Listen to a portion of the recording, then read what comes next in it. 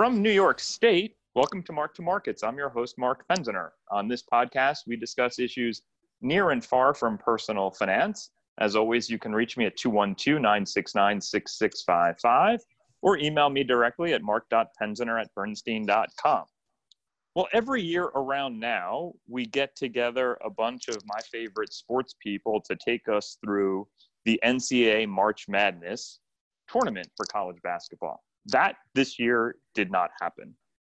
And we've been in the throes of coronavirus, COVID-19, podcasts, webcasts, feels like every other week now. And I thought it was important to take a little bit of time and step away from that and talk about the lighter parts of life that are still impacted by COVID-19. So to do that, I brought in our friends from last year, Dave Friedman, the voice of Winthrop basketball, and Damon Amendolara, the host of the DA show on the CBS Sports Radio Network. And we're going to be joined by Andrew Catalon, one of the voices of March Madness and golf and lots of other sports for CBS. So, boys, thank you for joining. Of course. Happy to do it. And so I just wanted to ask all of you, what are your days like now? You know, you spend your life traveling, watching, consumed by sports, and now they're entirely gone. So what are your days like? Maybe I'll start with you, Andrew, without having to get on a plane every week to get to the next event. Well, I think it's funny because you say the next event, and there's always been a next event that I could prepare for. Like, even if I was off a couple of weeks or even a couple of months, I could still look to see what the next event would be and do some research and some homework. I really can't do that right now. I have no idea what the next event is going to be. So it's a really weird time.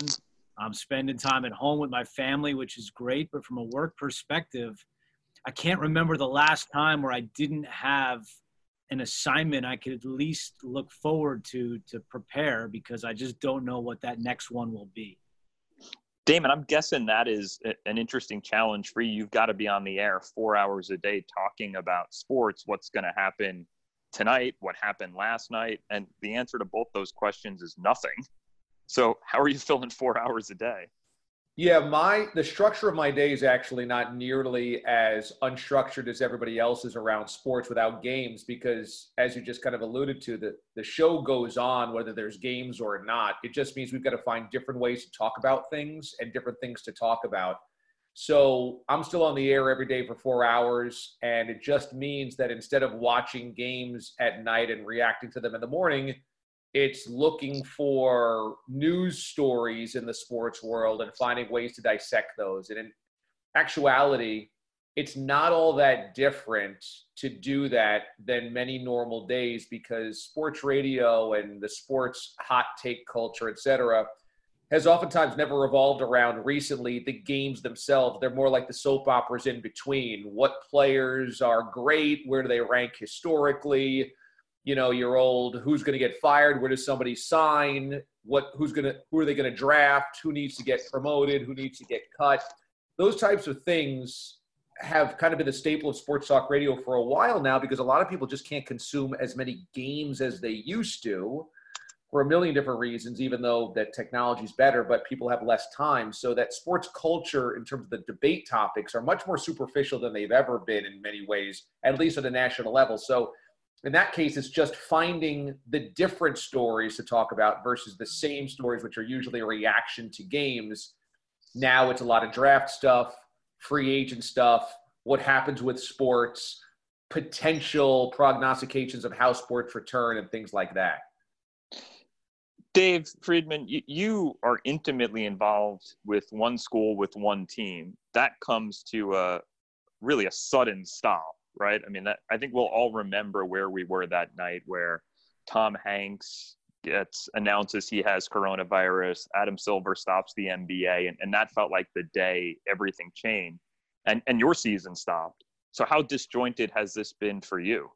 Well, originally it was sort of jarring because Winthrop had won their conference tournament championship game on Sunday, and I refer to the next week fairly annually as my favorite, or one of my two favorite weeks of the year, because it's looking at brackets and watching all the teams you could potentially play, playing amateur bracketologist, and really for me, beginning to prepare for the NCAA tournament. I'm pretty good at identifying who the 4, 6, or 8 teams that Winthrop might play are going to be. And I'm going to get ready to do a show on Selection Sunday. And by the time we get to the tournament bracket being unveiled, I'm probably going to have watched 50 or 52 of the 68 teams in there, maybe 55, and know really a lot about the coaches and the players. I love watching basketball all week there, and then in one fell swoop,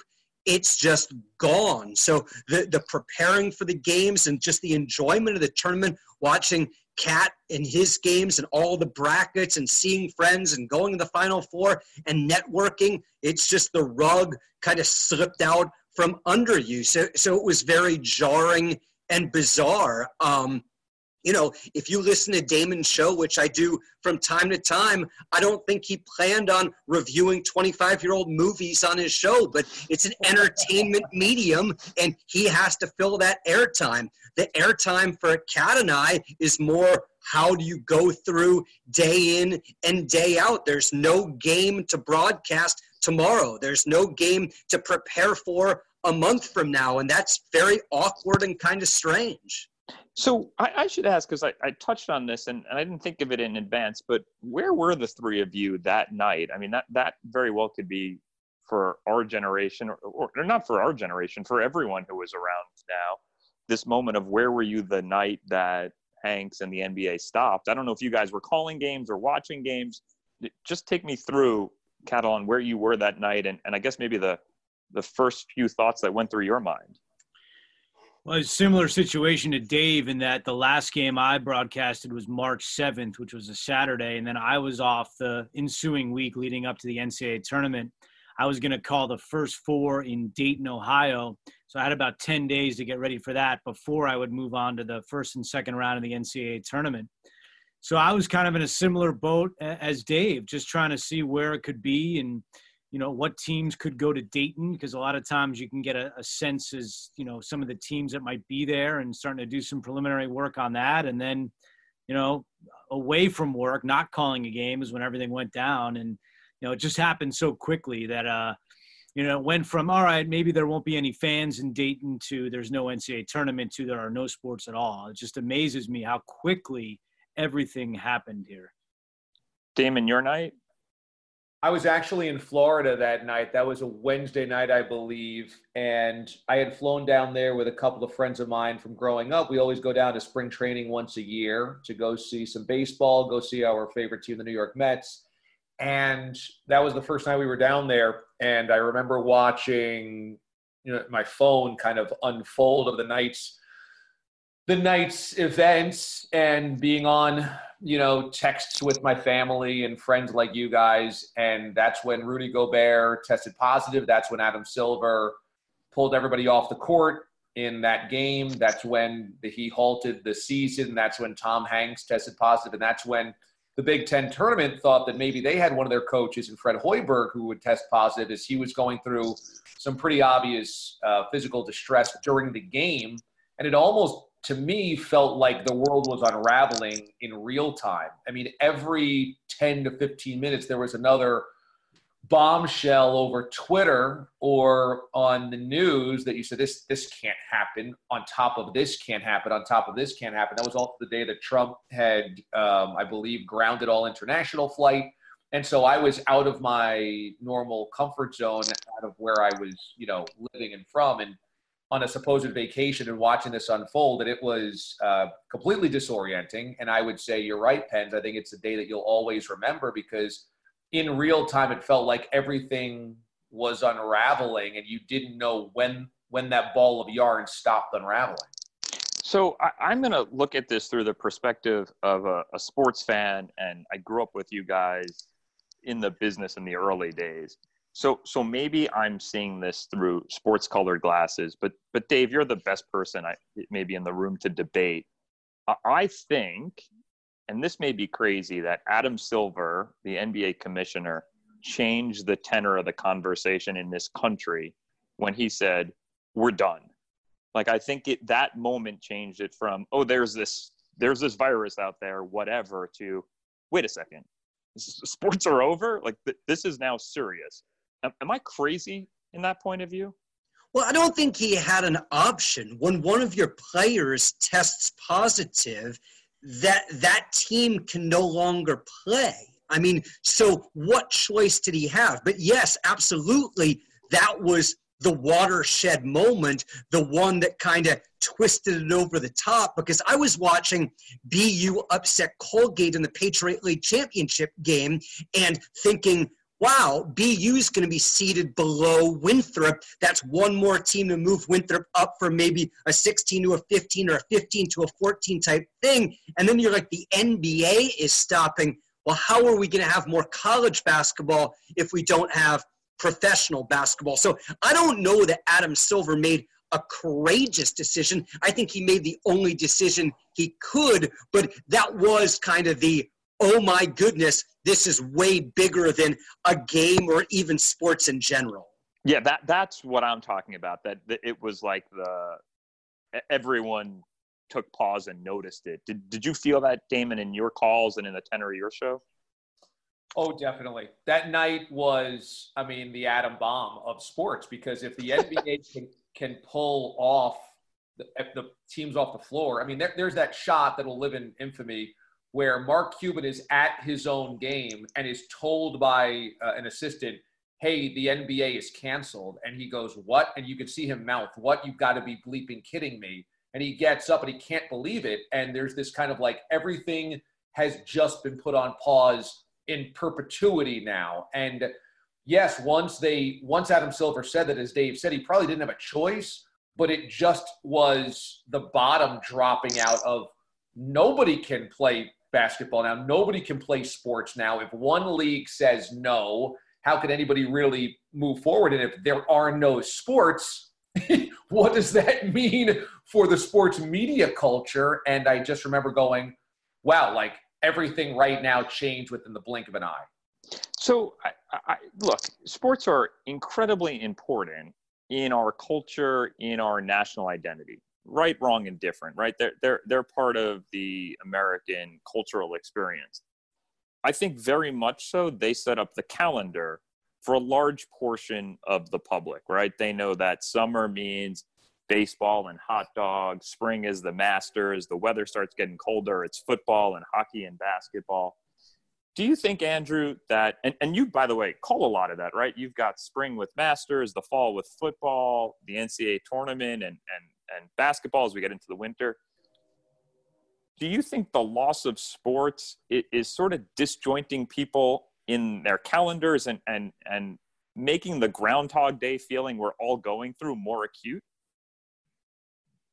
You know, I think it's a great point in terms of being disoriented and not knowing even like what day it is. I mean, you know, the Masters Sunday, you know, it's going to come to a conclusion. Sunday.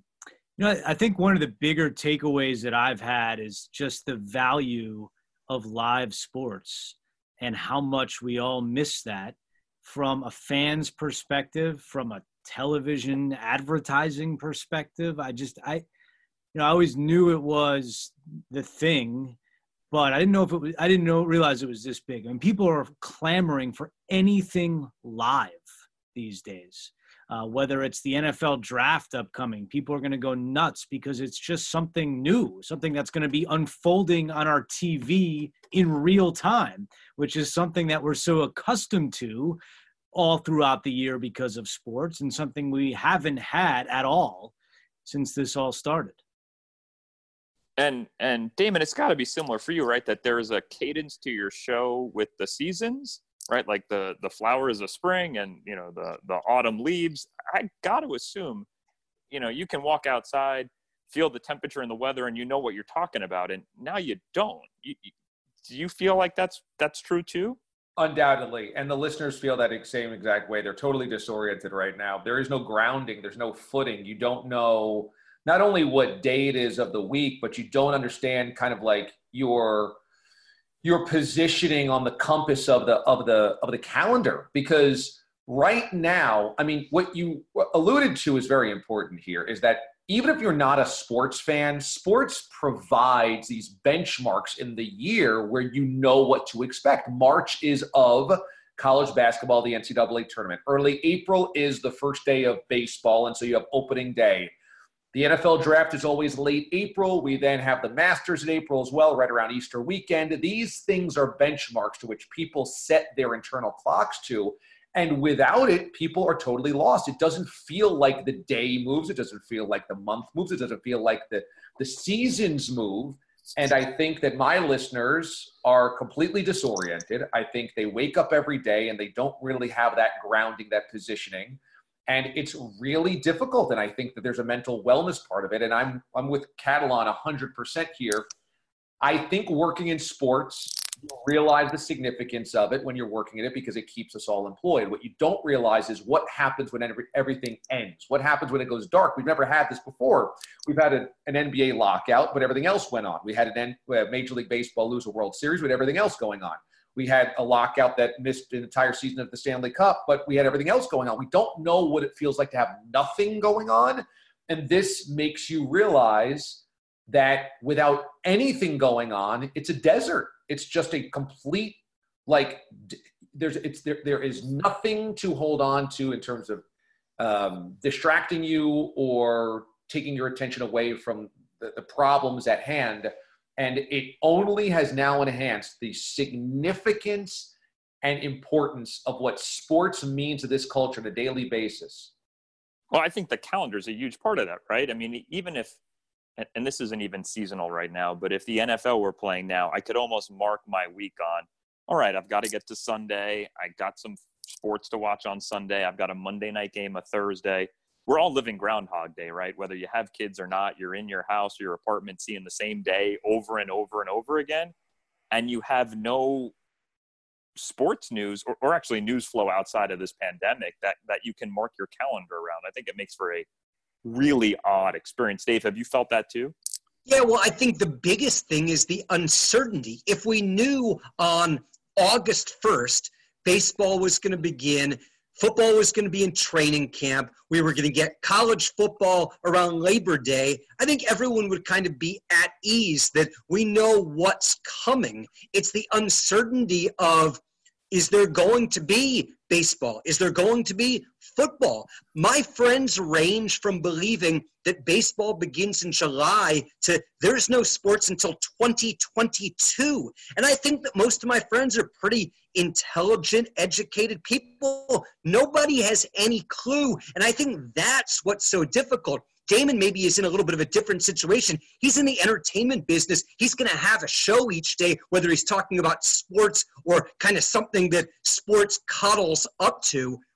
Catalan and I don't know when I'm going to call another game. It could be in a week. It could be in a month. Well, it's probably not going to be in a week. In a month, 6 weeks, 8 weeks, or a year from now. It's just impossible to know. And I think it's that uncertainty that really gives you some nervousness and anxiety.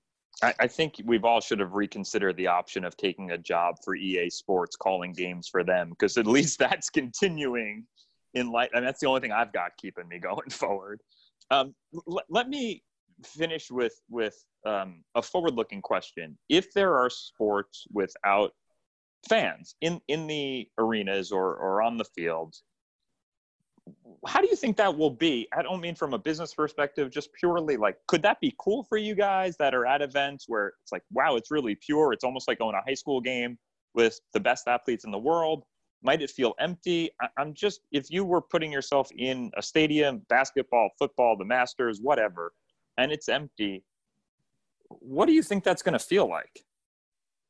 Kat, probably most interesting for you since you're on the pro level for a lot of this. Well, a couple things. I mean, I've called a number of events sitting in a tiny closet and calling the action off a television monitor. So having done that with no atmosphere, no fans, really no sense of what's going on around you other than what you see in front of you on a TV screen, I'm comfortable doing that. And I think in some sports it actually works really well. Then the question is it okay to have sports with no fans or no sports at all? And I think that 100% of the people would say, I'd rather have sports with no fans than no sports at all, based on what we just talked about a few minutes ago, about how we're all disoriented. We all need something. We all want to get it back. So I'm very much in favor, if the only way to do this is to have no fans, then to do it that way. And from a broadcasting perspective, sure, it would be a little strange, but personally, it can't be much weirder than sitting in a closet and calling a tennis match from, 2, 3, 4 time zones away and still delivering that broadcast. So I'm okay with it if that's the way it is. By the way, a separate conversation for another time is, will this change how sports are covered because of the ability for that to happen? But We'll put that aside for now. Dave, you're like the most purest I can think of sports fan. I could see you saying to me, oh, I'm going to love it if it's just me and 10 players on the basketball court and I hear everything every ref and coach says. I'm going to be the happiest I've ever been. That said, how are you going to react if you're calling a game and you're the few people in the stadium? Well, I think Andrew brings up an interesting point. The first question is, are you allowed to be at the game, or are you sitting in a studio broadcasting the game remotely? And I think it brings up an interesting question. What's better? I heard Tim Kirkchin a couple weeks ago talking about that Orioles game a few years ago that was played without fans. And he talked about how the players on the field could hear the broadcasters from the press box and everything they said. So if you're the only one broadcasting a game, and maybe this is a bigger issue for an analyst than it is a play-by-play guy, but if you're going to go ahead and question the coach or question a player, the players and the coaches are going to be able to hear you because there's no one there to block that sound. So are you going to think about that before broadcasting the game? All of us have been doing this a long time. We're kind of set in the ways we go about things. I think it's also a really interesting question about how are they going to film the games? Is it going to show an empty stadium, or is it going to be shown a lot tighter so you aren't constantly thinking about 60,000 empty seats? There are a lot of dynamics that haven't really been thought through, and maybe in the big scheme of things, they're not important or relevant, but wouldn't it make a little bit more sense to play games in an empty stadium in kind of smaller venues than huge venues that are completely empty? So Dave, I don't know if all 4 of us on this are going to have this moment, but since we all thought, and some of you wound up being the next Bob Costas and Marv Albert, I was definitely guilty of, and probably the 3 of you will as well, you can tell me, calling a middle school soccer game and questioning the coach and my friends on the field because I was fake broadcasting the game, and definitely got some cross-eyed looks from my friends when I had reamed them for not, missing the corner kick. So I think that's something we all have personal experience with when we were 12 and thought, there was nobody in the stands and no one would hear us. Yeah, it's awkward. I mean, it's different. And particularly if you work for a university like I do, I always prefer to sit across the floor from the team than sit next to the bench. And the coaches do too, because I don't really want to hear what they have to say, and they don't really want to hear what I have to say. And there are times when the crowd mic is right in front of the coach, and there's some colorful language that could potentially get people in trouble. I mean, I've got my own 10 cents on the rotation and the way you should play and the mistakes that are being made. And, if the coach hears them, so be it. But it would probably be my preference that they don't hear it, that if they want to go back and listen to the rebroadcast, that's their prerogative. Boy, if someone's still listening to this a half hour from now and wanted a big financial podcast on the impact of sports and COVID-19 and business, I would say, Dave, you just blew those hopes out of the water. Well, on side B is Steve Lapis and Mraz, right? Exactly right. Damon, I'm going to give you the last word to try and bring this home. Well, I think we would all hope to have fans in the stands sooner rather than later because of the atmosphere, because of the energy, as both Dave and Andrew said. But, I mean, we'll never see it. Obviously, we're only going to get games without fans for the time being. And I think that's okay. And I'll use this as a bit of a parallel. The Taiwanese Baseball League is playing right now. The reason I know this is because it's one of the only live sports being played right now. And I've caught some highlights on social media. There are no fans being in the stand. They're playing games. I have to say, when I first saw it and thought about it, I said, this is going to be really weird. As soon as I watched it, I thought it was very akin to watching a Marlins game. I mean, there's just no fans in the stands of the baseball stadium. But we know what that feels like. You watch a Rays game in August, and it feels like there's just the players. And once you get somewhat used to that idea, it's okay, and it's still the game. And I think that we'll get used to it, and it's certainly never going to be perfect without fans, but I think we'll get used to it. And going back to a point that we've made is that just having the games played, that rhythm of the games being played, results of the games being played, a season unfolding is going to be so important. So I don't think we're going to have games with fans for a while, but I think we'll have games played because there's so much money involved in the television rights more than anything, that once we do get the games back, even without fans, especially smaller venues like Dave alluded to, I think it'll fill a certain void, and it'll actually be a pretty nice complementary piece to what we used to know, and at least the games will be being played. I'm going to take moderator's privilege and kind of wrap this up, because Damon, what you said made me think, we have all probably at different points in our sports fandom complained about the intersection of sports and business, and it's not pure, and lots of things like that. But if the reason we have sports a month from now is because it's a really big business, then I think I'd take that trade, because I would be very happy to hang up from this and watch a game right now. And if it's only because there's so much money involved in it, I really don't care. It's not Bonner Park and Will Rogers down are running tomorrow. So that's a highlight of the next podcast, which will be Dave Friedman on betting, odds, and ways to make money outside of the options market. So Damon, Dave, Catalan, I appreciate you taking the time. For our listeners, thanks for tuning in. Questions on this, which I doubt there will be, or any other topic, as I've always said, feel free to reach me at my phone number, 212-969-6655, or directly at mark.penziner@bernstein.com. Until next time, take care and stay safe.